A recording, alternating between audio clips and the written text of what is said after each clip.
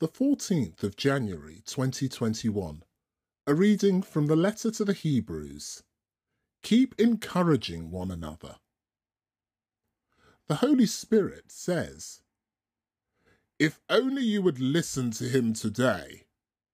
Do not harden your hearts as happened in the rebellion, on the day of temptation in the wilderness, when your ancestors challenged me and tested me, though they had seen what I could do for 40 years.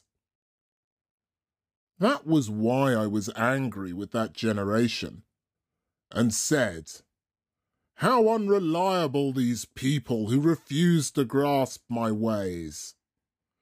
And so, in anger, I swore that not one would reach the place of rest I had for them.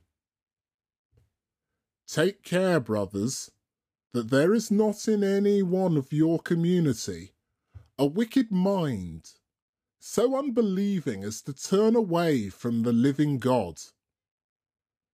Every day, as long as this today lasts, keep encouraging one another, so that none of you is hardened by the lure of sin, because we shall remain co-heirs with Christ only if we keep a grasp on our first confidence right to the end."